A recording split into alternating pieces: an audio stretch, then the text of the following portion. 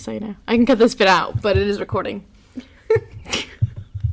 I feel like I can't say anything. You can say things.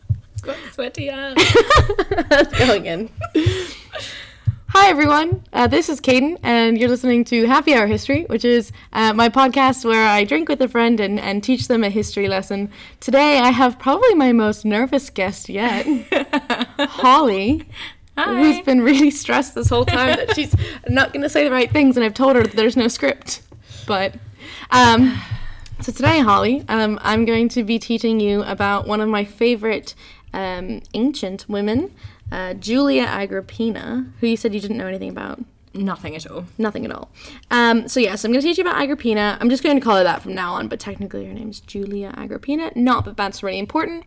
Before we get into any of that, though, welcome to any new listeners.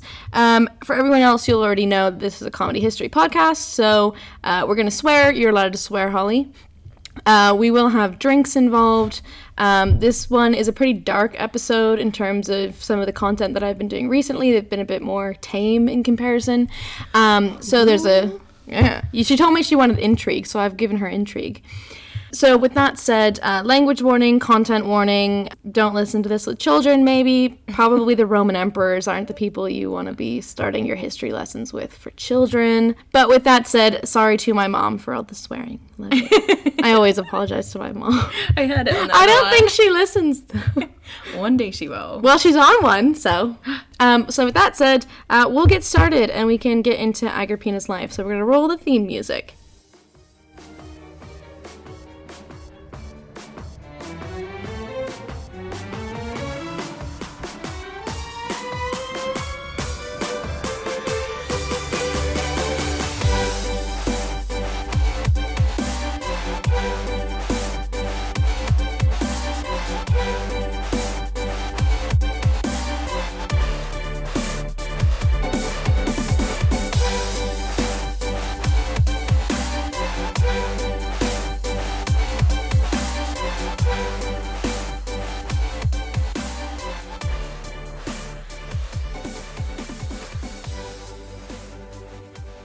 So today I'm teaching you about Agrippina.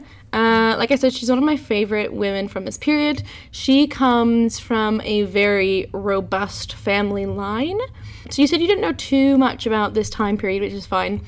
I will say, for you and for anyone listening, shit's gonna get dense for a couple of minutes. Oh, God. Just because, you need to understand her family situation happening. So Agrippina is one of the younger members of what's called the Julio-Claudian family tree. It doesn't really matter, who were the heads of it. One half's Julio, one half's Claudian. I realize I'm nodding along, which is, really not helpful in a podcast.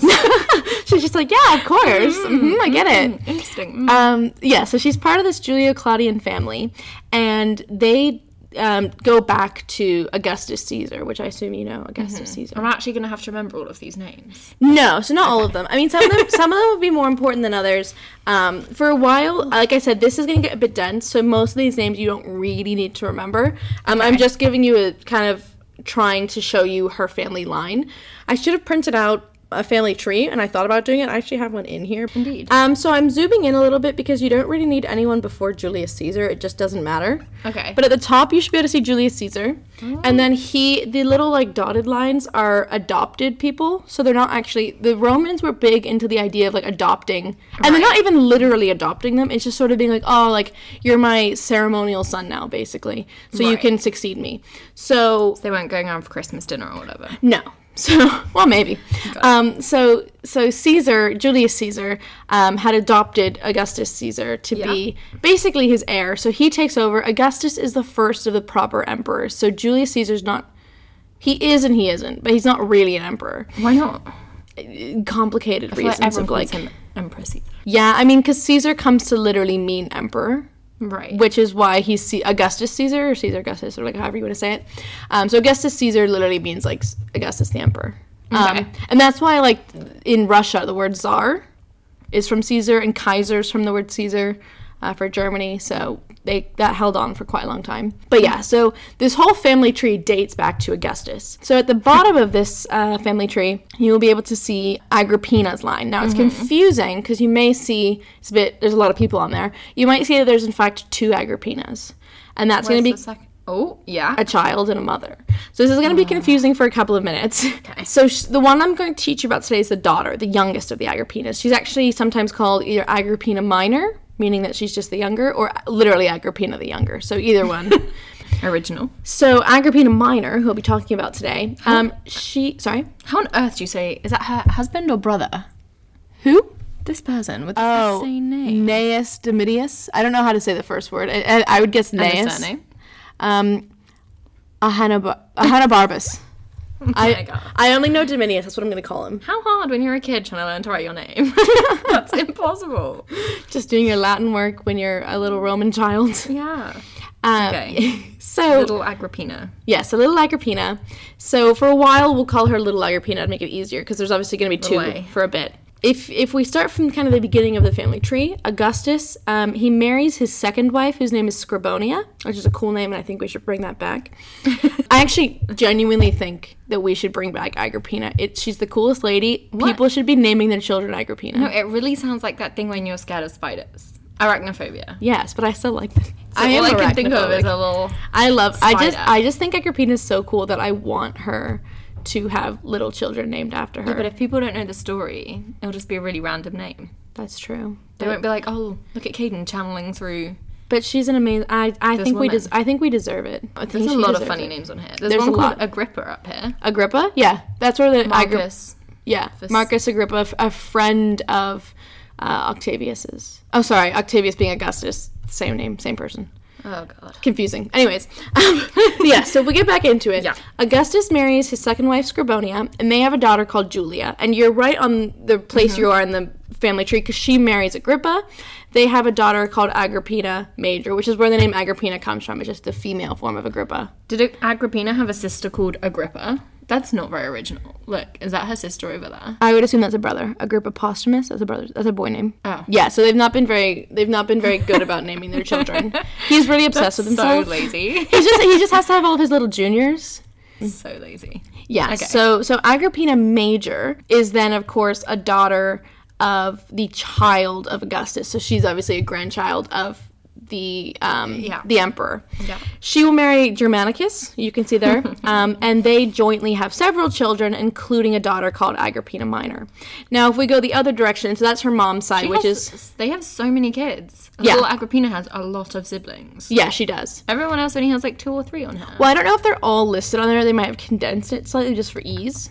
I could be wrong, though. They do have an abnormal, and we'll get into that, they do have an abnormal amount of children. So if we go up the other side of her family tree, Augustus would divorce his wife, Scribonia, so that he can marry Livia Drusilla, and divorce back then was pretty normal. Ooh. So they would have, Livia, the first, empress, she has, because the first wife happens before Augustus becomes the emperor. Or, sorry, not the first wife. She's the second wife, Scribonia. But Scribonia happens before this all kind of takes place. So when they're together, he's not an emperor? As far as I know, yes. I could be wrong about that. Did he just upgrade when he became emperor? I think he just was looking to marry Livia. He was just into it. I'm not positive. I could be wrong. I don't know that Scribonia is actually ever called empress. So if it happens while he's in power, she never has that title. So Livia has 2 sons from her first marriage as well. So they've both already been wed. They will never have children together, which doesn't really seem to bother them. So she has these 2 kids. She has, obviously, one is named they're both sort of named as heirs, possible heirs to Augustus, because he has a daughter, but he doesn't have a son. So they can count even though they're not his. So they're not his, they're not even remotely related to him, but because they're okay with adoption, he was not at all related to Julius Caesar. So they don't mind the idea of adopting, and it's more about who raises you, or even who kind of you're following in a way. I feel like that must have caused so much drama at the time. Yeah, because at least if it's done by blood, you're in or you're out. But if you can sneak your way into the family. And this whole story is basically about sneaking your way into the story. I'm excited. Her children, Livia's children, she has 2. One of whom is called Drusus. He's the second son, and Drusus is the one who will give have his own children, and I need to be looking at mine actually. So she has. This is an insane family tree. It's crazy. So yeah, so she has 2 children. She has Tiberius and Drusus. Drusus will marry. Drusus, I've said his name so many times, is the second son. So he's not really next in line to inherit, and in fact, he will not inherit, as you can see on there. But he gets married to a woman called Antonia. They have children together, including a man called Germanicus. So that is the man who will be Agrippina's father, because I mentioned Agrippina Major will marry a man called Germanicus. He is a child of the side of the family that comes from Livia. So he's not technically related, but his family has been adopted by the emperor. So it's really confusing. And on my one, there's a dotted line between Germanicus and Tiberius. Yes, so then his uncle adopts him. Yes, adopts him as his own child, God. technically. This so is so incestuous. it's a hot mess. This is insane. It's one of those things where I hope that this has sort of made sense to anyone listening. But if it doesn't make any sense, please just Google the Julio-Claudian family tree, because it is a mess. And to be honest, in a way, it's kind of nice because they can bring in people who aren't technically incredibly blood related. I mean, technically, Livia's family is still very noble. They don't have a direct blood relation to Augustus Caesar, but they're still very noble, so it works out. So big Agrippina. Yeah. And Germanicus. Even though they kind of look connected on this, they actually have no blood relation. I think they might be distant cousins or something. I mean, they probably all are. They are, yeah. They're all still noble, so it's really hard to not be related. And that's the thing I was going to say, is that, when you, plait your hair or, have, one of those, pastries that's, braided inwards. Yeah.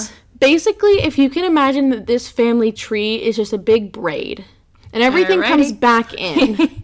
So, to be honest, they're not really, even though they are bringing in people as, adopted sons, it's all very much within, one realm of people. Mm-hmm. And they kind of marry each other a lot. So, it's not Sounds familiar. It's not like pharaohs, marrying 2 children together who are, brother and sister. Yeah. But it's, you're keeping it sort of in that family tree. Yeah. You're bringing everyone family back friends. In. Yeah. It's like when you get together for Christmas and all the random people that you only see once a year. Yeah. And they're in your, group. Yeah, and you're bringing them all back in. So they're all kind of marrying between each other.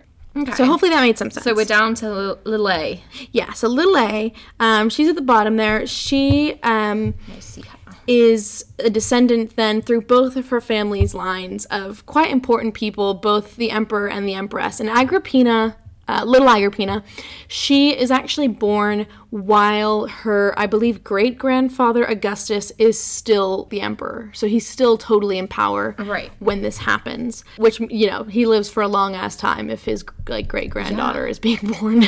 So that's kind of what you need to know. Okay. Is that the background done? Yes. Well, that's sort of most of it. So you can... I feel like it's time to crack open the drink now. Yes. Now I've focused. You've probably earned it after trying to follow that. So to kind of sum all of that up, basically, Germanicus and Agrippina Major, Agrippina Mama, they are married, and they are very, very popular. They're a horrendously popular couple. Okay. They will have several children, like you saw. Nero, not that Nero, though. So someone named Nero. Drusus, Gaius, Julia Agrippina, who's just Agrippina the Younger, Julia Drusilla, and Julia Livilla. For ease, I'm just going to call them all by their second names, because they're all called Julia. God. So Agrippina, Drusilla, and Livilla. And don't worry. A really bad nursery rhyme. Yeah. Don't worry, not all these kids will be lasting too long. Okay, good. I can not keep track of them. I feel like I should have bought a notebook. No, it's okay. So Agrippina Minor was born in November of the year 15 AD. She's actually born in modern-day Germany, near Cologne. Her father was a general in the army. So he's very popular. He's really good with his troops, and he's very well liked. His wife, Agrippina Mama, she is a bit odd for the time, because usually wives of generals and army men don't follow them. They stay wherever they are, which is generally Rome, but doesn't have to be. Right. Especially if they're as well-connected and kind of noble as she is. But she really loves her husband, so she's going to go with him, which is probably why they have so many kids. I know, she loves so him cute. too much. She actually, no, she loves, this is a true love match. Obviously they have to kind of, it works because it's in the family and everything, but they adore each other, too much. They're the cutest couple you've ever met times 10. Couple girls. So yeah, so they're really cute. They are kind of Is he like Jeremy something? Germanicus. All right. Germanicus. I might just make that up from now You on. just call him Jeremy. Jeremy. Jeremy. Jeremy and Big A. Big A, yeah. So Big A and Jeremy are in love with each other, and so she decides that she's going to go with him on his military campaigns, which is, like I said, they have an abnormal amount of children, and it might be because they truly loved each other, which they did, and that would make sense, but also it's just the proximity thing of a lot of times if your husband was in the military, you didn't see him a lot, and because they were together, they had ample opportunity to make many children. So their family is bigger than average. What was the average? A couple of kids, maybe 2 or 3, just Like enough. 2.5. Yeah, 2.5. Yeah, exactly. Just enough to keep everything in order, but not too many that causes problems. So she is, like I said, she's born in the year 15 AD. She's described in her life as kind of being like an average-looking kid. They only really mention that she's a... That's so harsh. Yeah. Why write that? If she's average looking, just don't bring it up. I mean, no one said those words, but she had a prominent nose. There's like a wax tablet that's just like average looking. She was fine. She had a prominent nose and a round face. It's kind of all we really know. She's not considered a great beauty. I actually kind of like this. I mean, first of all, it's a bit annoying that women are always... You can always does that find... even matter? You can always find a description of what a woman looks like in history. You can't always find a man's description, but you always get a woman's. Having said that, I actually It's not changed over time, has I it? actually kind of like this description, just because a lot of times in history... Because this story, like I said, it's going to get kind of crazy. And to be honest... Without spoiling anything too much, she's going to be seen as quite manipulative later, especially by historians. Right. And it tends to be that historians, especially in this time period, liken kind of these politically engaged and manipulative women to being very, very beautiful because the only way they could possibly manipulate things is through their sexuality. Which is why, actually, I was listening to another podcast a while ago about... Cleopatra, and everyone always describes her as this gorgeous woman, and she's so sensual, and like she has these weird pleasure boats and things. Yeah. And actually, like a lot of the people who are around contemporarily to her life say that she's pretty average looking. Yeah. But because she's a strong woman who becomes pharaoh in her own right, she must be this temptress who gets... Because people think there's no other way. There's no other way. She could have yeah. power. Yeah, exactly. So Which it's is crazy. It's historical sexism, essentially. So I actually kind of like that they do describe Agrippina as being a bit average looking because I mean, I guess they don't like her. You can credit some of like her other things. Like it's clearly not to do with it's her looks. brain. It's her own What she ends up doing is all her own. Yeah. I mean, they don't like her and they do think she's manipulative, but I like that it's not because she's just like a sexy woman. But isn't there that thing where everyone thinks women are like manipulative or bossy, whereas if a man was doing it would not be seen in the same light. No, not at all. It's great to know that's it's through history. Always. But now with added weird things about your looks. Yeah, I mean, it's outrageous. That's always the first thing that's described about someone. Yeah. So I figured I'd get it out of the way really quickly. So average A. So yeah, a little average A. To sum things up a bit, her family they kind of traveled sometimes together, not that often. They were off on campaign, obviously. So she was born, and then she had a sister born as well. And eventually they were sent back to Rome to be kind of protected and raised while her mother was still with her father on So campaign. the kids didn't go with them? Not necessarily. They were quite young, obviously, so it's a bit easier just to have them in one place. It's because, disease and stuff. She has a couple of older brothers, as I said. She has 3 older brothers, one of whom is named Gaius. And this is sort of just a weird, funny story, but they had Gaius, and they started putting him in little, like, miniature versions of, like, the military's outfits, including... Stop. It's so cute. Including tiny little, like, military boots that they would wear. What? On tiny little baby feet? On tiny little baby feet. So cute. And of course the army loves Germanicus. They love Big A. And they see this little tiny baby looking cute AF in their, like, a miniaturized version of their uniform. And they go nuts for this kid. Ugh. But of course, you can't look at a little baby and say Gaius, because that's just not a baby's name. Yeah. So they see this child and they're like, we love this kid. We're going to call him, in Latin, they're going to call him Little Boots. Oh, no. Because of his tiny little booties. Stop! That's so cute. So her older brother, but the third of the 3 brothers, his name's Little Boots. But I'm sure, yes, but I'm sure you'll recognize this name because Little Boots in Latin is Caligula. Okay, I do. I thought you were going to say another name and I'd have to pretend that I knew just to act like I had some knowledge. So her brother Caligula actually means Little Boots. So that's not his official name. His name's really Gaius. Oh, but he's gone down in history as Caligula. Emperor Caligula, like the crazy... That's him? That's him. Her brother becomes him? Yeah. So we'll talk about that later. But that's that's where it comes from. So his name, he actually hates that name when he's older. Because he's like, I'm not Little Boots. Stop fucking calling me Little Boots. I'm grown up. I'm Big Boots now. I'm Big Boots. So when he's emperor, no one actually at the time is calling him Emperor Caligula. They're calling him Emperor Gaius. Oh, God, that's so confusing. But we're not going to do that. We're going to call him Caligula. It's easiest. Fine. So yeah, so he is Caligula. That's where it comes from. It's Little Boots. Do you think he got a tiny little, like, spear? He should have. It's so cute. Like a little plush one. Yeah. And, like, I hope he had one of his hats. Like, the little plume. Yeah, they went mad for Little Boots. They were like, bring us Little Boots. So they loved him. Like a mascot, you know, like a football game. He's like when, their the little stuffed mascot. dog runs out. Yes. There's like a big war and like Little Boots just shows up and everyone's like, we gotta fight for Little Boots. We're Little Boots. He's just running around. So yeah, so she and her sister are sent back, but they keep Little Boots because he is their breadwinner. Bullshit. They're gonna keep Little Boots. That is bullshit. So she could wear little tiny boots too. Yeah, but it's not as cute when it's a girl. Because, you know, sexism. What? You know. You know. She could dress up like a Yeah, they don't have to know. maid. They don't have to know. But yeah, so people love Little Boots. So that's just a funny story. But did you say she had more than one older brother? Yeah, so she has two before Caligula. We'll get there. So she has two and then Caligula. So he's the third of three sons. Can you imagine being the firstborn? You'd be like, fuck's sake, I had little feet. I could have been Little Boots. Why weren't you guys this imaginative on the first kid? They've done it twice and Took like, you 3 we are kids. missing a trick. They found the PR move in this child. They had to pop them out. That's why they had so many kids. Caligula was just like an adorable baby and they were like, we have to capitalize on this. Yeah, these others were ugly as fuck, but now we have a good one. It's like the babies who do commercials and stuff. They're like, no, we have to use this. So he's just adorable. So while her father, mother, and Little Boots are traveling, they're on their travels and they become... I love it. So the parents become embroiled in a feud with a politician called Piso. He's not going to be in the story for too long, but his name's Piso. I'm not going to remember him. No, it's fine. So Piso is friends with the current emperor Tiberius. So Augustus has died. Yeah. The next in line, who is now emperor, is called Tiberius. And he is he's the uncle who adopted Jeremy. Yes. Right. Yes.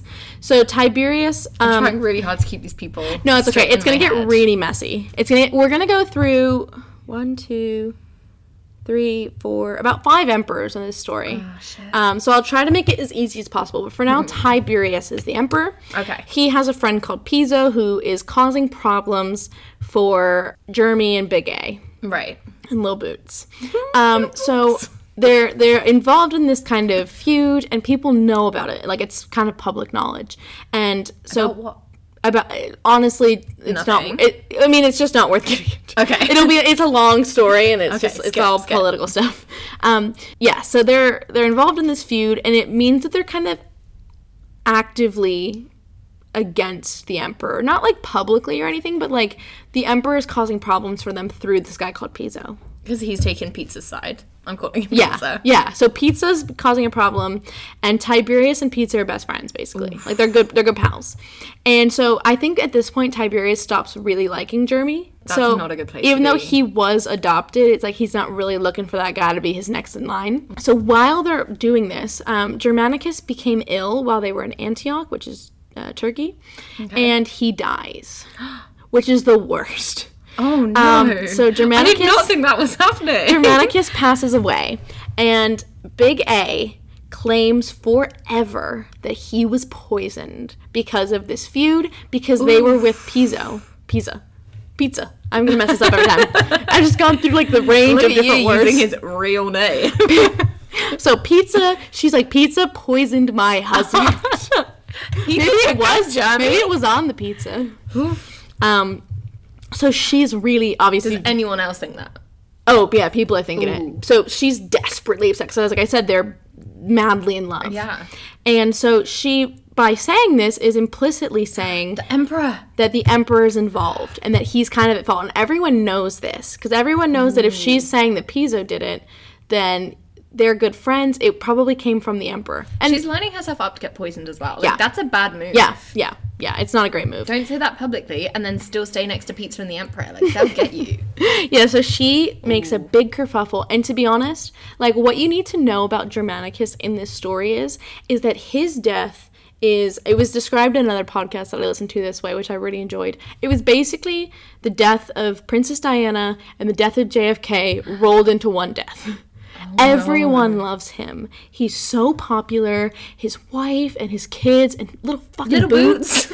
And they just are so devastated when he dies. I have no idea at this point. When he dies, Agrippina's about 4. So he's, between like 5 and 7, I would say. Without doing a Google search, I'd say between 5 and 7, because he's not that much older than her. Oh, God. And is it just his mum and little boots? Yes. On campaign? Yes. Well, obviously they have like all their people and stuff, but like in terms of the family. I didn't just imagine the two of them like walking around. Just walking around with their little hiking stuff. And their boots. Yeah, I gotta have the boots. She just has a little like suitcase with her that just has the boots in it. Can't lose the boots. The boots. So... yeah, so they're basically saying that Tiberius maybe poisoned her husband, so she's not happy about it. So she stages the biggest PR move in the world. She will personally carry his ashes back to Rome, the ashes of her husband. So she like has, and when she gets to Rome, of course, she has to make this, like, all of her kids join her when she gets to Rome.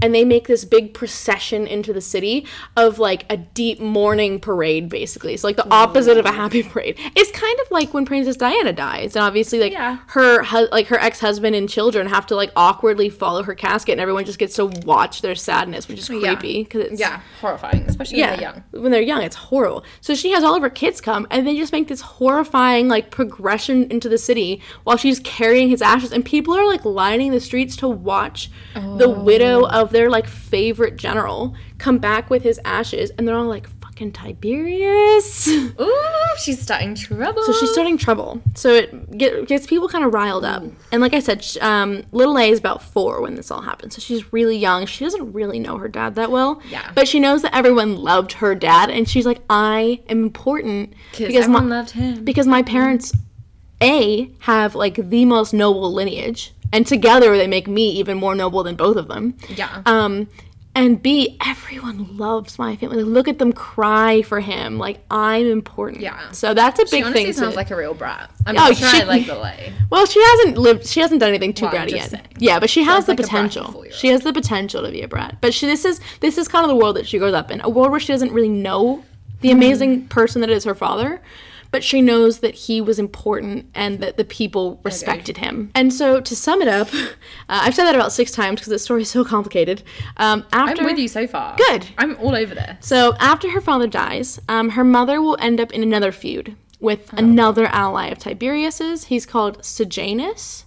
So Sejanus is trying to steer the empire in a way that a lot of people aren't pleased with, and Tiberius' son will pass away, which puts the sons of Germanicus kind of in the prime spot to inherit next. Because Germanicus obviously had been adopted. Tiberius had his own son, so he's like, we won't have to use that anyway, because that's just like an extra in case something goes wrong. His son has now died. So Germanicus is dead, potentially because he wanted him dead, but now his son's dead. So now he's like, oh shit. So now they're like, maybe... Shouldn't have poisoned my backup heir. Yeah, well now, they have all of Germanicus' sons, and he has he had 3 sons, so... so all of Little A's and everyone's brothers. Like, little boots. Yeah, they're like, little boots. They're going to regret that. Oh, God. So instead of doing anything, Tiberius decides that he's going to fuck off and go to a pleasure island. You just said he died. No, Tiberius' son dies. Oh, okay. So Tiberius is still, he's still emperor. And he and his friend Sejanus are, like, running the show. But then he's like, what if I just left? So he goes to a pleasure island and basically just, like, has a lot of sex. He just goes on, like, a booze cruise. Yeah, just, like, for a long time. Like Ibiza. Yeah. He's gone for, like, a month. Oh, he's gone for longer than a month. He's gone for, I don't even know, but it's too long. So while this is all happening, Sejanus is, like, sort of second in command. So he's running the show. And he wasn't particularly loved by all of the potential next emperors. So we've got all these heirs. And obviously the emperor's not dead. But we have all these heirs kind of lining up being like, who's going to take the throne next? And Sejanus is like, wow, these people all hate me. So he decides that he is going to attack their family. And this is like very, very simplified version of this. So for anyone listening, if you're really familiar with this time period, why are you listening to this? But forgive me because I'm drastically oversimplifying. But he's going to try to get as much as possible to get rid of the family of Germanicus because they're very powerful and it's not good for him. Right. But does he have sons or does he want to be the next emperor? He doesn't. I mean, he doesn't really have a claim, but he needs whoever becomes the next. He's just being a bit of a bitch. He needs the next person ideally to be in his pocket because he can rule from the background. It's what he's been doing with Tiberius. Tiberius does not care. Yeah. Enough for what he should be doing. He's like out of office on. See you later. Yeah, he's tapped out for the weekend. So Sejanus is like, if I'm gonna keep being in power, I need to make sure that I am having a good working relationship with whoever comes next, and whoever comes next can't be a Germanicus Can't he kid. just adopt one of Germanicus's kids? No, because he's not important enough. He's not important enough. He should befriend them early. Yeah, he should have befriended them, but their mother hates him now, so it's too late. So he decides that he is going to try to have some machinations happening, and eventually, very long story short, Agrippina's mother, Big A, will be sent to an exile island. So an island where she will just be stuck there forever. That sounds a lot less fun than the island the Emperor's gone to. No. They have a lot of islands happening. Her eldest son, Big A's eldest son, so Little A's eldest brother, is sent to a different exile island. Yeah. And the people are not happy. They're like, no, don't take the family of Germanicus. And he's like, I don't care. And he does this with the permission of Tiberius, as far as I know. He is so ballsy. Yeah. There's just been the little sad funeral, and everyone's sad and crying, and he's like, I mean, there might be a slight time lapse there, but yeah, he does. People don't forget, though. No, people don't forget. So he gets rid of them, and he sends them off to be in exile. Just the oldest brother. So firstly, just the oldest brother. Eventually, it comes to be, I think he actually turned the second brother on the first brother, which is how he gets the first brother sent into exile. And then he'll turn on the second son, too. And he gets sent. So it's Big A, her first son. Her first son is called Nero. Not that Nero. Not the Nero. Not that Nero. So Nero will be sent first into exile, a different island than Big A, but it's around the same time. And then a little bit later, her second son, Drusus, will also go. Can you imagine Christmas dinners when they all go back together? Well, they don't, because they're all on exile. If they did, they'd be like, come around my island this year. And then they'd get there and be like, hey, remember that time you stabbed me in the back? Yeah, that would suck. And they'd be like, your boots aren't even that cute. Well, so Caligula's luckily still safe. Oh, phew. So Caligula and the youngest daughter, the three daughters, are young enough that they're like not really being seen as political threats right now. And with the girls anyway, they wouldn't be considered. Right? Well, yeah. So the girls are fine, and then Caligula's still pretty young, so they're like this one. Maybe he thought maybe this is the one that he could get his hands on. I mean, I don't really know that he tries to, but they don't seem worried about Caligula, so they leave him be. They're all three forced into their own exiles. It doesn't happen for a good bit of time, but they will all die in exile. So Agrippina Major, so Big A, she will either starve to death or starve herself to death. What? Depending on how she's feeling. What kind of island was it? Like, was it an uninhabited island? Like, she literally, in Pirates of the Caribbean when they just chuck Jack Sparrow off on an island? I don't know that it was necessarily that bad, but obviously when you're on an island and you can't leave, they can control what happens to you. So there are there's basically two types of exile. There's a type of exile where you are kind of still in the lap of luxury. Like, you're living in a nice villa on an island. You have your servants and everything. You just can't be politically involved because you're removed. Yeah. And then there's a type of exile where it's basically like, fuck off and die. I honestly feel like Exile 1 doesn't sound that bad. No, like, if Exile I could just 1... take my family, I'd be like, fine. Yeah, Exile 1 doesn't sound too bad unless you're really in the political game, and then you're kind of mad about it. But I mean, for me personally, I would not be in the political game. So they'll die in exile, and so Little A never sees those members of her family again. Once they're sent off. And she's not really... Sad. She probably has no memories. Yeah, and she's not really allowed to, like, mourn them properly. So this meant that now she only has her older brother Caligula and her two younger sisters, and they're being cared for by one of her grandmothers called Antonia. Which side of the family is she from? The father's side. Right. And so we have a gap in time where we don't really know what happens to her because she's just, like, not important enough to write about, so they didn't write anything down. But unfortunately, that all ends because she turns 13. And once she's 13, she's from this super important family. She is now marriageable. So they're going to write about her because they're going to be like, we got to marry this child too. Now, unfortunately, because her father and her 2 older brothers are both dead, I know she has another older brother, but, like, he's irrelevant right now. Okay. But her father's dead, obviously, and so the head man within her family is technically Tiberius as, like, a great uncle or something. Like, he's up there, obviously. Emperor? Yeah, the emperor. Yeah. Who has exiled... Who has maybe poisoned her father and helped exile her mother and her older brother. Yeah, so he's technically the head of her family. So I'm really not sure he has her best interests at heart. I'm thinking maybe not. So he's the one as the head of the family who gets to choose who she marries. Plus he's the emperor, so even if he wasn't, he could just overrule. Do whatever he wants. But so he wants her to marry. She's 13 now, so she's, primed to be wed.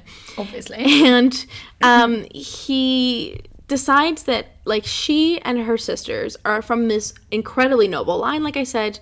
So on the one hand, you can't, like, anyone you marry them to is going to have their stock increased.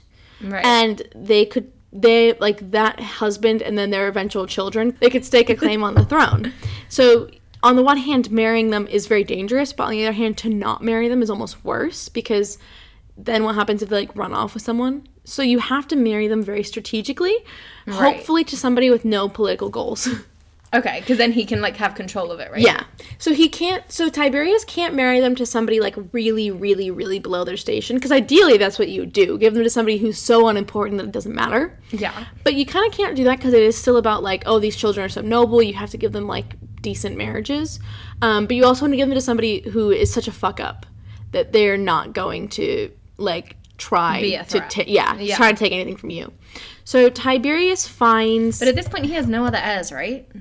I mean, he can adopt. The other thing about the Romans is they're not really keen, like the, like, medieval Renaissance kind of kings and queens are, about having children as their rulers. So even if the next in line is a baby, they'll tend to pick somebody else and adopt them as an adult, because they're like, well, you're an adult, like, you are serving a purpose now. Yeah. And obviously, like, the empire as a thing, like, having an emperor is so new. We're only 2 emperors in. Yeah. So it's something, like, they really need adult men to be doing this role and not babies. Yeah. So, yeah, he could have adopted somebody, but he decides that he is going to have her married to Domitius, who we mentioned earlier, whose name is really long, but I'm just sticking with Domitius. Wait, who is he? He's going to be her husband. No, but who is he? Just, like, an unimportant guy. He's on the family tree? The one who... Remember you made me read his name because it was really long? Him? Yeah. All right. So he is from a noble line.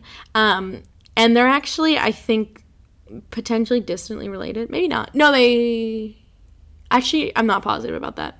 All right. They're probably related somehow. Everyone always is in the royal families. Yes. But... or empress. But, so, like I said, she was born in the year 15. He's born in the year 17, which makes it sound not so bad. Except that he's born in 17 BC. She's born in 15 AD.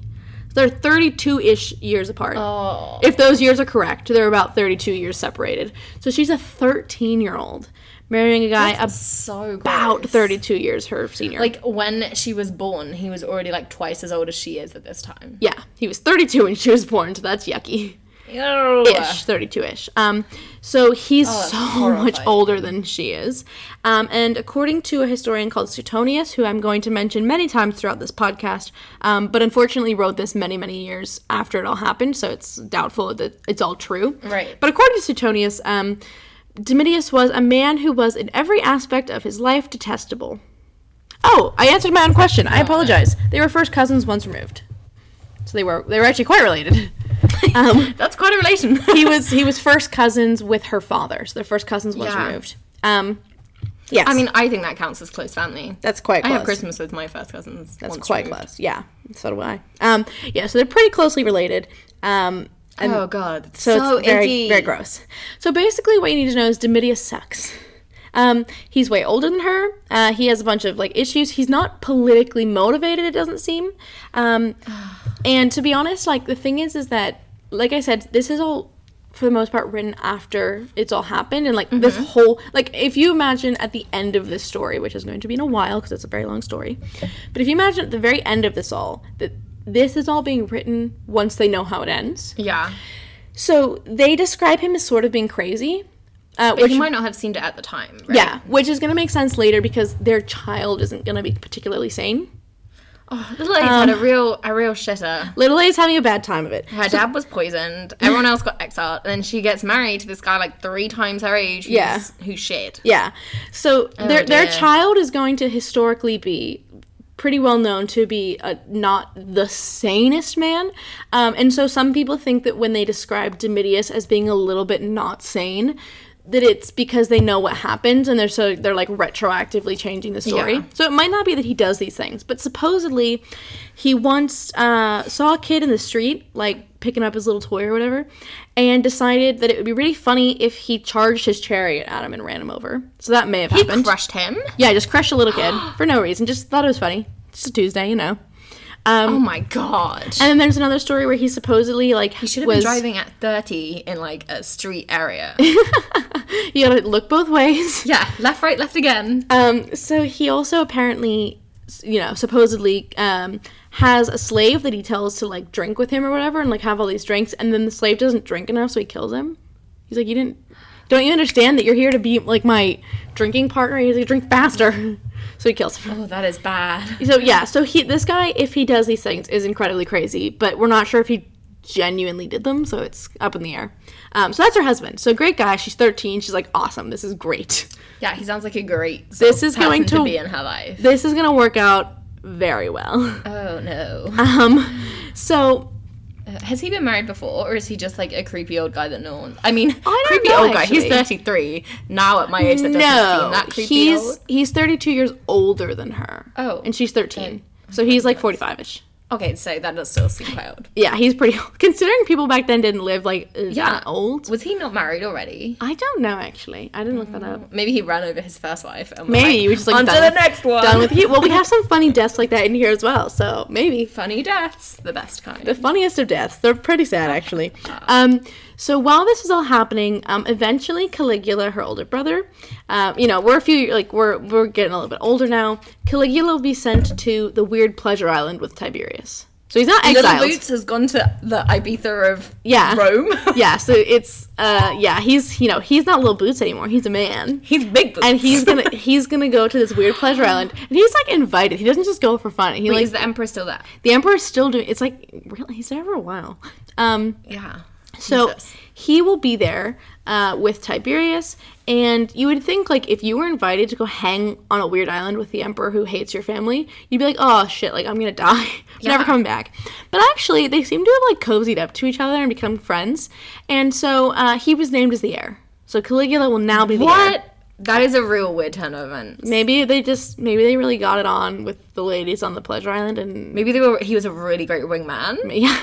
And the Emperor was like, you know what? Do you know that my friend here, he's the Have you met my friend Little Boots?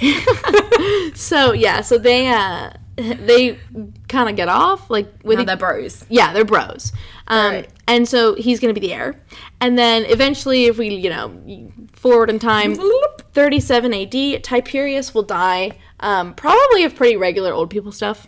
He was 77 years old, so he's not young. Oh my god, he's quite old. Yeah. People in this story actually live a decent amount of time, unless they get murdered, in which case then it's any guess. But he dies, and it doesn't seem like it's like a poison thing or anything. He's just an old dude. We have like liver poisoning, hanging out on the pleasure island for like 3 decades. Yes. And then Suetonius again writes that just before the death of Tiberius, Domitius, her husband, was charged with treason, as well as with acts of adultery and incest with his sister Lepida. Wait, sorry, who was getting charged? The creepy old guy? Yeah, her husband. Right. Right before Tiberius dies.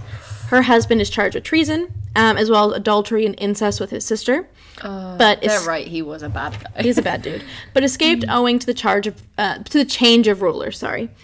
So Caligula comes to power when Tiberius dies, and he's like, oh, that's my brother-in-law. Like, we're not gonna get that guy in trouble. Well, it should be the opposite. It should be like, oh, this guy, like, cheated on my sister with his sister. I mean, who knows if he actually did that. I mean, he could have. He very well could have been doing weird incesty things, but, like, you don't know. I feel like if my brother became, like, the all-powerful emperor and then didn't get rid of that dude. Get my boyfriend, who was just sleeping around with other people, plus was, like, way older than me and a generally horrible person. To be honest, I'm not sure that she's too fussed about it. Because you think that they probably could have gotten... Once her brother's emperor, she probably could have gotten rid of him if she wanted to. Her husband. But she doesn't. So probably she wasn't that fussed. I mean, I don't think she likes him.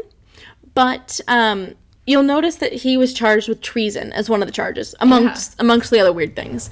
And it seems that was the only instance of him being politically engaged. And his mother, because, like, you know, typical Roman mom, is like, you need to be a politician. Like, what are you doing with your life? You're a weird 45-year-old man doing nothing. And he never wanted to be politically involved. And then all of a sudden, he's getting charged with treason for political escapades. And some people might argue that Agrippina is pushing him to be politically involved because she's interested. Really? So it might be that she was working through him. And, you know, that's all kind of, like, that's maybe idea. She was like, haha, he might be shit, but, like, now I can get my claws into him and, like, use him. And, like, once she's a bit older, like, she thinks that she might be able to... Yeah. She might be able to kind of work through him. She knows that there's limitations on women in this kind of time period, but she can work through him. And she's a really smart person. So it is potentially that she didn't want to get rid of him because she thought, like, better the devil you know than somebody that you kind of can manipulate. Yeah. So this all happens. He's allowed to obviously get off on these charges because Caligula comes to power. The same year that Caligula comes to power, which I'll talk about in a minute, Agrippina also gives birth to her son. She's 22 years old. She names her son Lucius. I'm not going to stick with that because that's not the name that he'll be known by. He actually changes his name later on, and it's just going to get too confusing if we have too many names. Okay. You will know him as Nero. And it's that Nero. That Nero. Ooh, so her son is that Nero. Yes. So his name actually is Lucius, in case you're wondering. It's kind of like the Gaius Caligula situation, but Nero's not a weird diminutive name that's like about like it's not like baby talk. It's just another name. His uncle was called Nero, one of the dead brothers. But that was not the Nero, and this is the Nero. Yeah. Is that her firstborn? It's her firstborn. It'll also be her only born. So she records her own memoirs, which is amazing. Unfortunately, they do not survive. Oh. So, that was a real roller coaster. That I was like, oh my god! You're like, yes, no. Oh, no. So apparently, some of the historians had seen the memoirs and like write with some of the knowledge of the things she says. Of course, as I said, the historians will hate her, so it's like not great stuff. But they do have a bit of extra knowledge because of the things she'd written. The things she writes do not survive. If somebody finds them, please let us know. But so in her memoirs, she actually writes a pretty long bit about how her birth is, which is like kind of abnormal because most women would never talk about that. Yeah. But she writes about it in her memoirs. He was a breech birth. So, you know, back then probably would have killed you. Now you could get a C-section. But she's 22. Like, she's 22. She may well not be... Having a breech birth. Like, very dangerous. Most women would have died.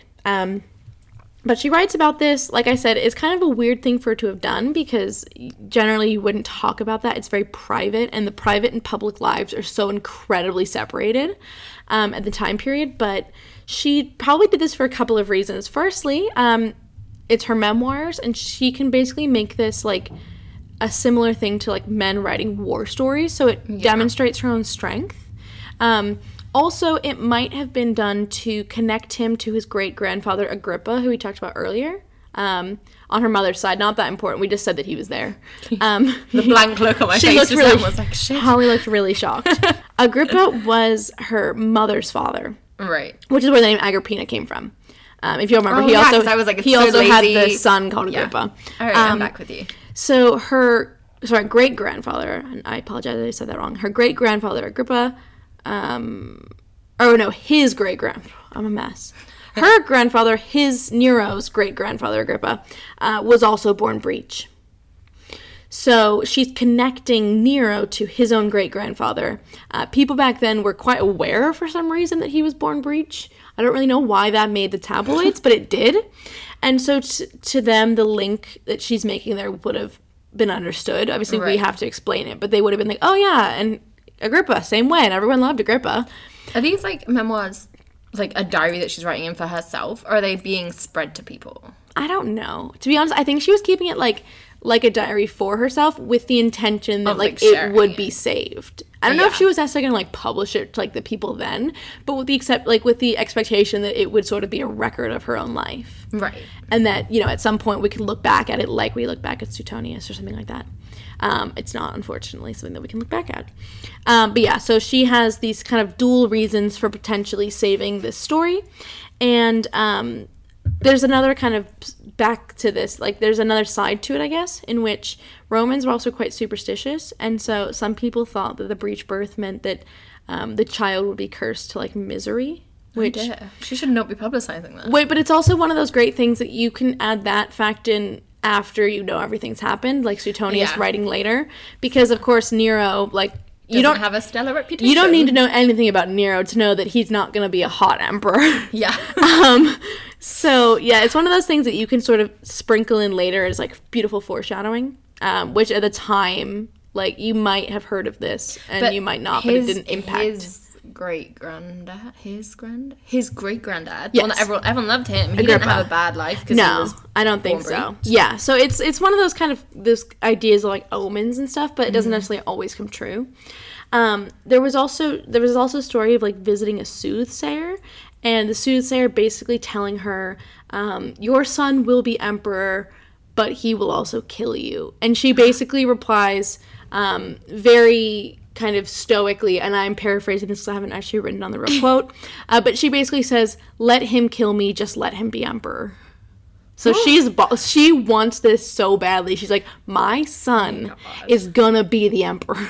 She's and like a real like dance mom. Yeah, she's a tiger mom. See now when she's just like pushing them. My child is gonna be the star of the show. Yeah, more spotlights. And that's what you said earlier about, you know, about the idea of like these adoptions and stuff, that it's kind of this big fight of like who is going to be the next heir, and she is aware that this is a game that she's going to play for her child. But so at the moment, her older brother is emperor. Yes. When her son is born. Yes. So he is in with a good chance. Yeah, he's in it for a decent chance. So she's not out of the realm of possibilities. Yeah. All right. So she's like, my kid is going to be, no matter what happens, I'm going to make him emperor, and that's like her life goal. And at the time that this all happens, her husband Domitius, who has of course just had his first son, which should be exciting for him. Yeah. He supposedly says, and this could also be a lie from, like, the future, but he supposedly said, I don't think anything produced by me and Agrippina could possibly be good for the state or the people. What? So drama. He's not a very good dad. Jesus, that is not like the motivational like talk you need from your parents when you're like getting up to go in the morning. Love you too, Dad.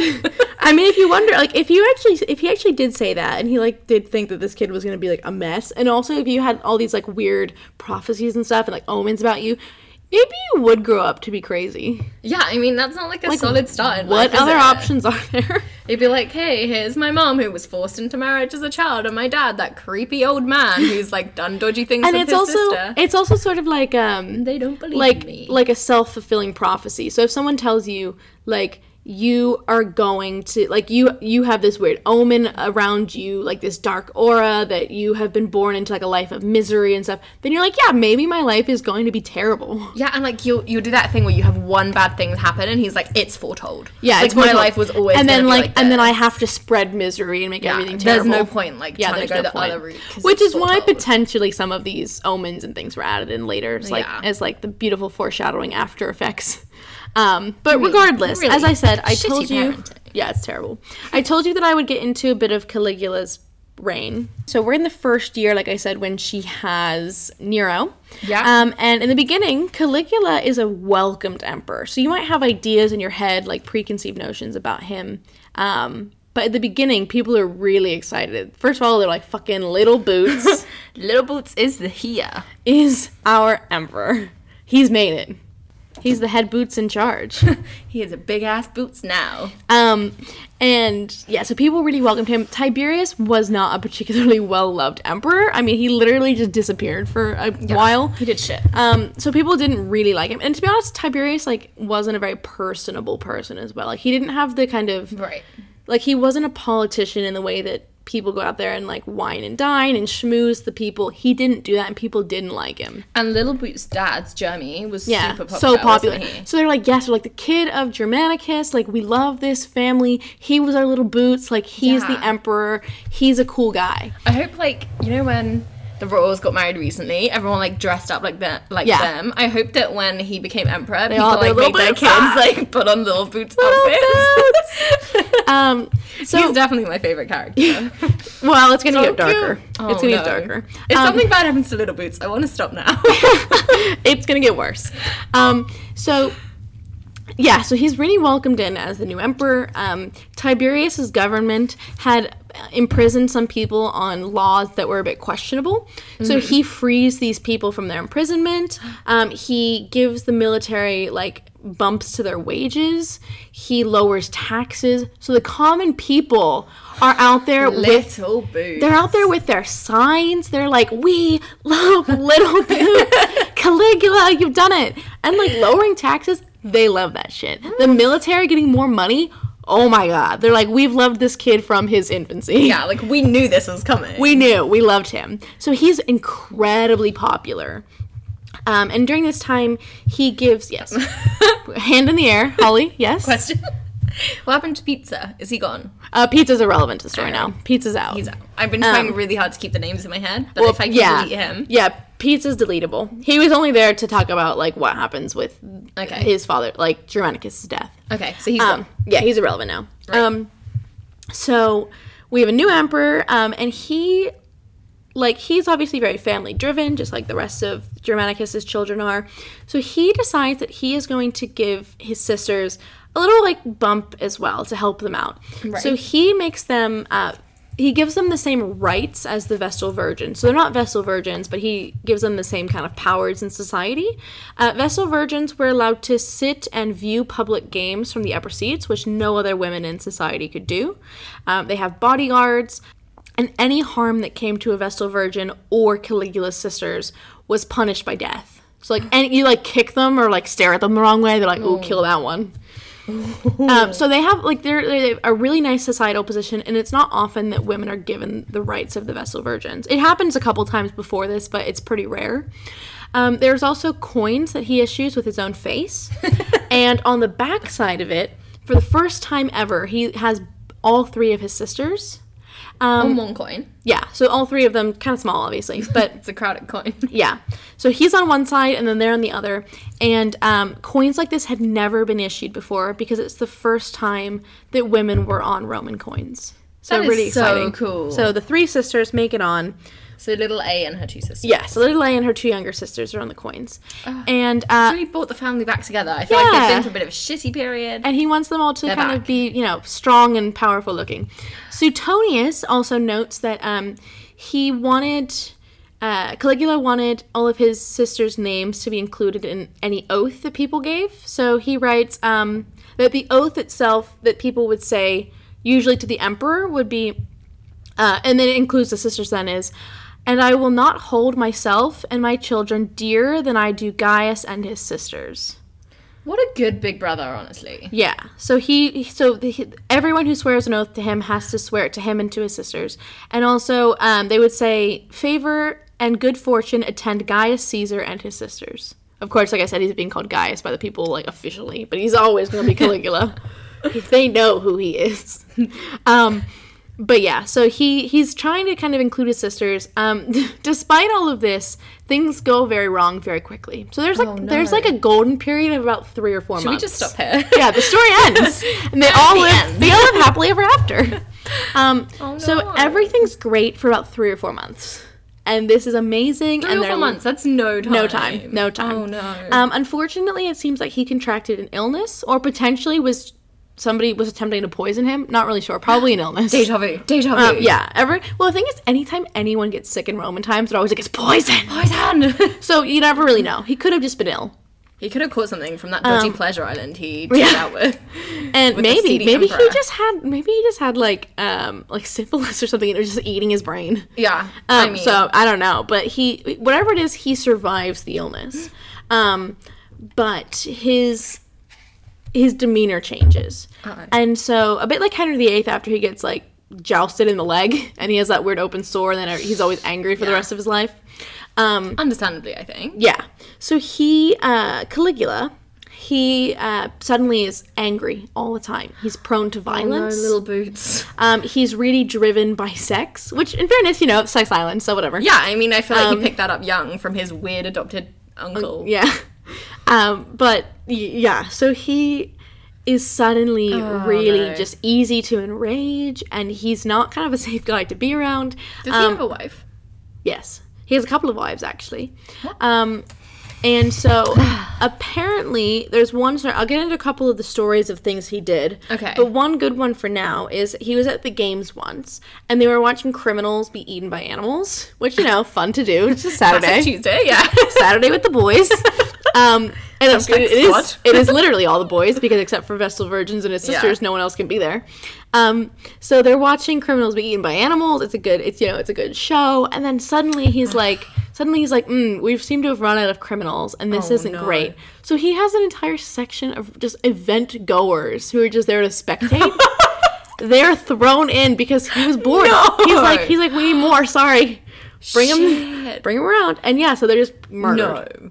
And I mean, can you imagine being like, "Oh, Mom, I'm off to the games. Like, see you at 7." Never coming back. Never comes back. And your mom's like, "Where'd you go?" And they're like, "Oh, he was in row C." Oh no! You heard it all happen, right? Oh, yeah. No. Yeah. So he's kind of a messy guy. That's not cool. So he also, at this point in his life, and it actually may go further back. And again, this is all speculative writings from later on, so we don't know how true this is. He is also accused of incest. Oh, so Suetonius, who again is writing about 80 years later, says Caligula lived in habitual incest with all his sisters, and at a large banquet he placed each of them in turn below him while his wife reclined above. Of these he is believed to have violated Drusilla when he was still a minor. So he loved Drusilla the most. That's the middle one? Yes. Drusilla was his favorite sister. He adored her. And, like, we're not sure how incesty it really was, but he did genuinely love her. So in whether it was incesty or just, like, slightly too close brother friendship, he adored Drusilla above all the others. Maybe that's why he let Little A's husband off, because he's like, oh, I see where you're coming from. Fancy my sister too. Yeah, exactly. You know how it is. Oh, God. So there's also another quote. I'm so disappointed in Little Boots. I know. I've been his biggest fan the whole I know. This it all goes so wrong. Oh, no. Suetonius also says, the rest of his sisters he did not love with so great an affection, nor honor so highly, but often prostituted them to his favorites. So it seems like he may have, if he was doing all these things, which again he might not have, he was prostituting the other two sisters out. He may have been a little incesty with them, but he was mainly focused on Drusilla. Like, he's like, don't worry, Little A, I'm not having sex with you tonight. Someone else will. Here's one of the boys. Here's my pal. He's one of the boys from the arena. Yeah, so it's really good. Oh, God. And they're probably like, well, I guess at least we weren't in row C. So, like I said, Suetonius is writing all of this about 80 years after Caligula dies. Seneca and another man, I believe, who is called Philo, they were contemporary to this happening. So Seneca and Philo are living at the same time as Caligula, and they make no mention of this at all. So I reckon they criticize the emperor quite harshly. They do not say anything about the incest. And at the time, incest is also sort of a way that you can, like, it's basically a tool to say, hey, this guy's a bad, like, emperor or governor or, like, whatever he is in government, like, bad senator or whatever. But it's also, like, but he's also incesty, you know? So it's kind of a way of making you just seem worse as, like, a bad government official. I mean, we all have to make our own judgments on people, and I'm going to go ahead and believe that Little Boots wouldn't do that. You want to believe it, so you're just, I'm going to ignore that. We really, that's a false history. We really like Little Boots, and we wish he didn't do that. And like, in this bit, if this was the story of his life, we'd flash back to him as a little kid with his little fluffy hat on and marching through the streets with his dad's ashes, and we'd be like, no way. He can't. He wouldn't have done this to us. Unfortunately, like I said, in whatever capacity it was, he did genuinely love Drusilla. Okay. She was the favorite. And in 38 AD, Drusilla dies of a fever. This one doesn't seem like a poisoning. It's just a fever. That's all they say. So no one seems too worried about, because honestly, if you got a slightly crazy emperor and you have the one girl who can calm him down as his sister, no one's gonna poison her. That's dumb. Yeah. So she dies of a fever, and the death just upsets him so greatly, and it makes everything worse because she was the one who could kind of calm him a bit. Oh God. So he gets, like I said, he gets a little bit worse. How can you get worse from sending a whole section of seating into their death just because you're bored? So I'm not sure. So some of these things might be a little bit later in time. So Okay. I'm going to talk about them now. I was actually going to talk about them later, but I think it makes more sense now. So it might not all be it might not all be happening directly at this moment, but it's just important kind of to get a feeling of who he is as a person. Okay. So a couple of the things that Caligula supposedly does, again, might not be true. Probably not. He gave his favorite horse his own marble mansion, and the horse also had his own slaves. There's the whole story that he makes his horse a consul. That probably didn't happen, making him consul, but he does have his own mansion. So I am a bit such a fan of that. No, can you imagine being like, Mum, I got a new job, and then like, what do you do? And I'm like, I'm butler for the horse. You know how it is. I have a big house to like keep watch of and like keep clean, and it's all for the horse. And he's just like, nay, and they have to like run in and get him hay and shit. So he has his That is a favorite bit horse mad. that he gives some extra special kind of treatment to. He also supposedly goes to war with the god Neptune. With the god. Yeah. So this doesn't really make any sense. So Neptune, Poseidon, same person. Yeah. Same god. This one might not be like genuinely what you think of, because the story is kind of that like he goes to the English Channel basically, where they haven't crossed yet. Right. And he decides that he's going to go to war with the sea. And it's ridiculous. And he has his people... he supposedly has his people, like, go out into the ocean and, like, stab the water and stuff. Don't really know what that's supposed to do. That story might be ridiculous. Like, it might not have actually happened that way. But it does seem that he did have his troops go to the English Channel. And then his armies were getting a bit overworked. And they weren't really happy. So he's like... he's like, look at the ocean. Take as many seashells as you want as the spoils of war. You can take as many as will fit in your helmet because these are our spoils of the war. And people are like, The shells? people The are like, fucking shell? What? I'm sorry. Are we not getting paid this month? He's like, no, it's the shells. So they're not happy about this. He also a supporter comes to visit him, and the supporter's like, you know, oh, glorious Gaius, emperor, like, we love you so much. We prayed for the death of Tiberius while he was on his little weird pleasure island because we wanted you so badly to be the emperor. And you'd think he'd be like, oh, cool. And he is kind of, but at the same time, he's like, wait a minute. If this guy prayed for the death of Tiberius, and then Tiberius died... maybe the gods are listening to those prayers of these, like, dumb peasant people. So he starts to think, he doesn't punish these people. He's like, these guys love me. But he starts to think, wow, I've exiled people myself, and maybe What if they're they're praying against me to die. So he has some of his exiled people just murdered, like, just straight killed. What? I thought you were going to say he brought them back and made them, like, love him again. No, the people that he had exiled. No, I know, but I thought you were going to be like, oh, he reversed the exile and let them back in. No, he has them murdered. Too much work. No, he has them Well, murdered. I'm not sure they're going to think any better. They're going to get to heaven or hell and be like, no, seriously. This guy's a douche. Just some big murder. He's like, you know what? If they can't pray, then we're fine. Just keep them quiet. So he hasn't killed. He also He's a bit of a tyrant right now. Yeah. Like, Little Boots he's has gone a off the tyrant. fucking Yeah, rails. Little Boots is a tyrant now. But at least his army look cute with little shell necklaces. They look adorable. They're little. Yeah. He also finds a man who he thinks is too handsome. And on a weird side note, Caligula was actually, as an adult, kind of ugly. Not because he's like, I got an ugly face or anything, but apparently he was fairly hairy, which is like not popular at the time. Not like, you know, but Ugh. you know how some men are just hairier. Yeah. But apparently being hairy like wasn't in fashion. Right. So he's a bit hairy. And I guess, like, I don't know, there must have been a story that went behind this of somebody saying something the first time that pissed him off. But he forbade anyone from mentioning goats in his presence due to his hairiness. So I guess somebody at some point somebody called him a goat. And that was outlawed. You could not mention goats in his presence. Even talking about like your goat farm, like if you're a goat herder, you just don't speak. You'd have to have a code word.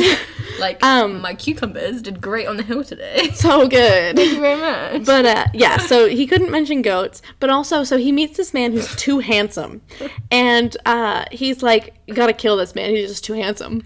And the man's father is like, please don't kill my son. Like, it's not his fault, he's just too handsome. He can't help it. We'll make him uglier. We'll do something. He'll just constantly walk around like with his face all scrunched up. We'll smear him in dirt and mud. Like he'll never look as good as you because you're the emperor. And yeah, it doesn't convince him. Not handsome man. No. So he executes handsome man. And just straight up kills him. Yeah, he just has him killed. The reason is literally you're just too pretty. And then he makes, and then he's like, but the father, he's like, oh, but like I've just got off so well with this father. We had a nice chat about how handsome his son is. So he makes the father have a meal and like a whole drink with him after the execution. As if the dad's in like a celebratory mood. He said, let's just hang. Let's just be pals. And the guy, the man, of course, knows that like if he were to be like grieving for his dead son, that puts him in danger of like the emperor going nuts again. He'd be dead too. So he has to like just kind of awkwardly like smile and grin and bear it through this horrible like celebratory dinner of the death of his own child. That is awful. Little Boots is messed up. Now again, Little Boots has lost his shit. Again, some of these stories might be... I'm actually so disappointed in might him. be exaggerated. But, you know, this is what people are saying about him. So even if he didn't do them, this is what people think of him, which is, in a way, almost worse. Yeah. He also, at one point, threatened to beat the god Jupiter to death. He's so worried about people praying to the gods about it. He should stop sending, going to war with the gods himself. He's like, who cares? He just gets drunk one night, and he's like, Jupiter, I could take him. He's, like, in the garden, you know, when you go outside for, like, some air, and he's just like, you. Does Jupiter even lift? Can you hear me? Jupiter is the king of the gods. He's Zeus. Yeah, I feel like he's gone high. And he's like, I could take him. He's like picking a fight with like the big kid on the Caligula. So yeah, it's not great. Like honestly, the prayers are not a thing. The fact that he's fucking around declaring war on the sea is more of a problem. So yeah, basically that sums up the fact that this guy's nuts. Oh, I'm so sad. And so if we skim through the reign slightly, that's some of the stuff he's done after the death of Drusilla. At this point, his two sisters remaining, Livilla and Agrippina, and also Drusilla's widower, who's called Lepidus, they start to think, wow, this guy's crazy. And the thing is that... he is a bit crazy. Caligula loved Drusilla when she was alive so much, in whatever capacity that was, that he had actually named her as his heir, which is a bit odd because she's a woman. So that's not really a thing. But she'd obviously been married to a man called Lepidus, which kind of also makes Lepidus the heir. Right. So when Drusilla is dead, Livilla, Agrippina, and Lepidus team up, and they're like, we need to overthrow him. Like, we love our brother, but he's a nut. Little A is going to overthrow Little Boots. A is going to overthrow Little Boots. Shit. They're like, this guy's crazy. And I want to stress that it would have had to have been like oppressively terrible, because for them, I mean, you know, they're upper class, so even if he's doing all these crazy things, it's not to them. It's also safer for them for him to be emperor, because, you know, the hope, I guess, is that maybe Lepidus takes power, but it might not work, and whoever comes next could act out against the two remaining children of Germanicus, the two daughters left. So it's really dangerous to do this. So they really have to be thinking it is worth it to do this. So it's clearly they're like in a terrible position. So like I said, I mean, they have Vestal Virgin status. You know, they're losing the head of their family, which is dangerous to, and there's no more. Like, he's the last son. So they're not going to have a head of the family. So who protects them after that? You know, like just being in a close relationship to the person who is the emperor. Like, those are all things that they are willingly giving away with the hope that they can take him down. So it's obviously a really bad time. And so so they make this plan to kill him, and then Lepidus will become emperor. And there's rumors at this time that Lepidus might have been sleeping with one or both of the remaining sisters. Of course. Now, of course, it doesn't, like, you know, this is one of those things where, like, they easily could not have been, and they're just plotting. Mm-hmm. But it's easier to make the story about like sexual intrigue. So they could have been, they could not have been. It's hard to know. A lot of people think that he was at least sleeping with Agrippina, but again, that might just be to like tarnish her reputation. Is she still married to creepy old guy at this point, or is he dead? Yes, they're still married. Right. And so the idea was that they would make Lepidus emperor, and then Agrippina would divorce creepy old guy, because, like I said, divorce was pretty common back then. And she would then marry Lepidus, and they, you know, as the kind of heir through his deceased wife, now married to another child of Germanicus, like that works, kind of. It's not ideal, but it works. This is just like really third wheeling. In the plotting. Yeah, I mean, I think, like, for all I know, like, it could have worked another way as well, but that's, like, kind of what we think was gonna happen. Does that mean it doesn't happen? No. So this is called the plot of the three daggers, and it's not gonna pan out, because Caligula will find out Lepidus is going to be put on trial, and he will be executed. So he'll be found guilty of plotting against the Little emperor. Boots is on a mad murdering spree. Yeah, I mean, in fairness, they were actually plotting to kill him. But the handsome man wasn't. No, they wouldn't be plotting against him if he wasn't going crazy. Yeah, if they didn't look out of the back window and see him fighting the sea, they might have been like, I'm sure he's okay. Yes. When he was prostituting his sisters, potentially, Suetonius goes on to say that Caligula was the readier at the trial of Lepidus to condemn them, his sisters, as adulteresses and privy to the conspiracies against him. So he'd been prostituting them out. They're, like, basically hoes. Yeah. And so obviously they're going to be working with this guy in, like, a sexual capacity, and, you know. So it's the guy who literally was the pimp. Yeah. And now he's like, hey, they've been sleeping around and planning that's shit. not cool. And then, of course, Suetonius, who's writing about this way after it all happens, also, like, hates women and thinks that they're all, like, sexual conniving beasts. So he's gonna play into it as well. He's all for that. So he's the worst. In summary. But yeah, so in summary, he sucks. Caligula sucks, but he finds this all out. Lepidus is killed, and then Agrippina, who was supposedly sleeping with him, has to go from where the trial is back to Rome, and Caligula, decides to do, like, the most evil thing, and do a 180 on their mother's walk. So she has to carry the ashes of the man that she maybe was sleeping with, a known traitor, and walk through the streets back to Rome. And so this one, of course, isn't, like, you know, people on the streets crying, because that Germanicus they loved.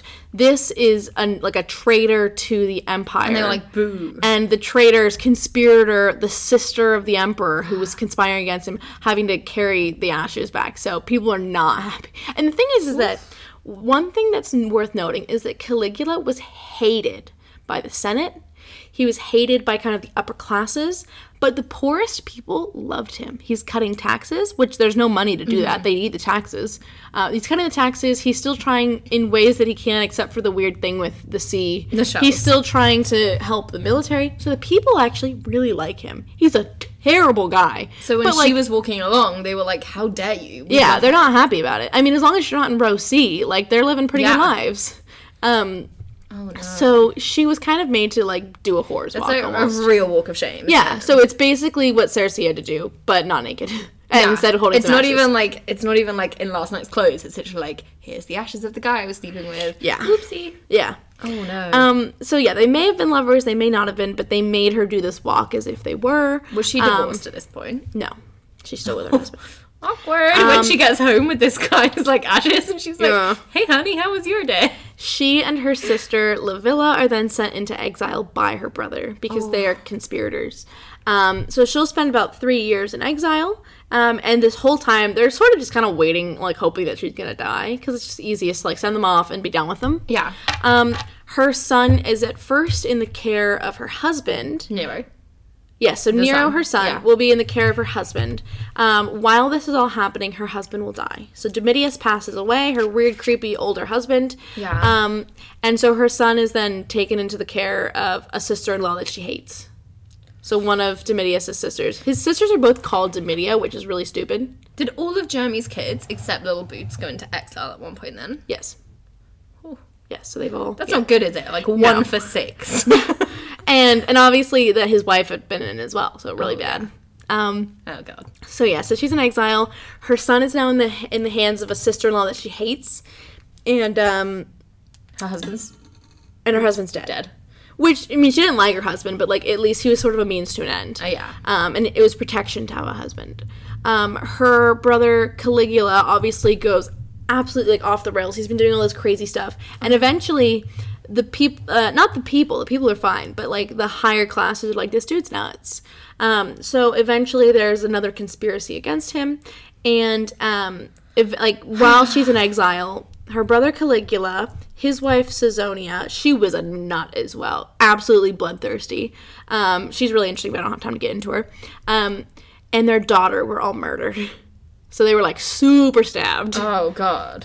So all three of them killed. So Caligula, Little Boots, has now exited the story, more villain than hero. But we'll always remember him as he got stabbed. Yeah. And he's now dead. He got dead, so. Oh, no. But we'll always remember him as the little baby that he once was. Little Boots. There was a good time. I feel like there was the point when he started going crazy, when he did the whole Rosie thing. That's when we should start calling him Caligula. Yeah. I feel like that's when he lost his Little Boots innocence, and he became this new man of horror. He became a monster. So he gets super stabbed, and his wife, and his daughter are all killed. I mean, very sad for anyone to get super stabbed, but at this point, I feel like he was kind of asking for it. It's like, at this point, maybe I feel bad for the daughter. Yeah. She probably didn't do anything. And so the throne, now, of course... he becomes emperor. So, little A, obviously, she has a son. That's not where we're going, because he's still a child. Okay. And like I said, they don't do the children thing. So the throne will actually sort of go back up the family tree a little bit, because they've kind of, with the exception of Nero, they've killed off they've done branch. What they can do with this slight branch. But their father, Germanicus, he has a younger brother called Claudius. So their uncle Claudius, and he is the next to get the title. He takes it very reluctantly. He doesn't particularly want to be the emperor. Well, I feel like the last one got super stabbed, and the one before got poisoned, so... No, that one didn't get poisoned. The last one's the one who... The one before that's the one who died of, like, natural agey kind of things. Yeah. After drinking his life away. Yeah, after drinking his life away. So it's not great. He doesn't really want to be the emperor. But his brother, the non-emperor Germanicus, was poisoned, probably. So, he knows how this goes. He's not really into it. But he's going to take the title, and that's where we're actually going to end this episode. Because if you thought the first half of her life was bad, it's actually only going to get worse. I feel like this was a story of Little Boots' rise and fall. And that was that. Little Boots and his effect on his sister. With that, we'll just end there, and Holly will be back for part 2. And we'll be finishing up Agrippina's life. Alright guys, thank you so much for listening. As usual, you can follow me on all of my social media platforms, so find me on Twitter, it is at Happy History Pod, Instagram at Happy Hour History Pod, Facebook just Happy Hour History Podcast. You should find my logo when you search it.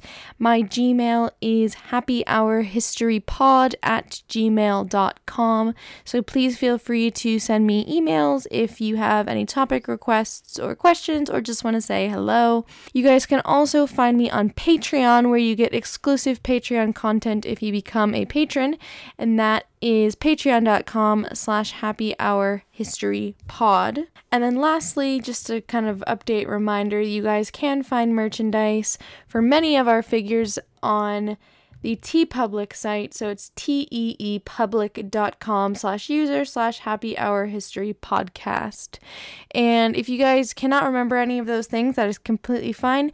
All of the links will be in the show notes, so you can just search straight from there and follow along the show in the ways that you would like to. So thank you guys for listening, and Holly and I will be back for part 2 shortly. And happy Women's History Month! It's been really nice to be able to tell so many fabulous stories about really, really interesting women throughout history, especially the ones who maybe don't get the recognition they probably deserve.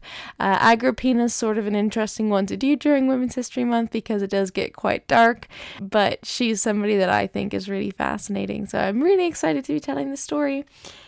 And we will obviously be doing many, many more interesting women throughout the coming year, and so I'm really excited about that. So thank you guys all for listening.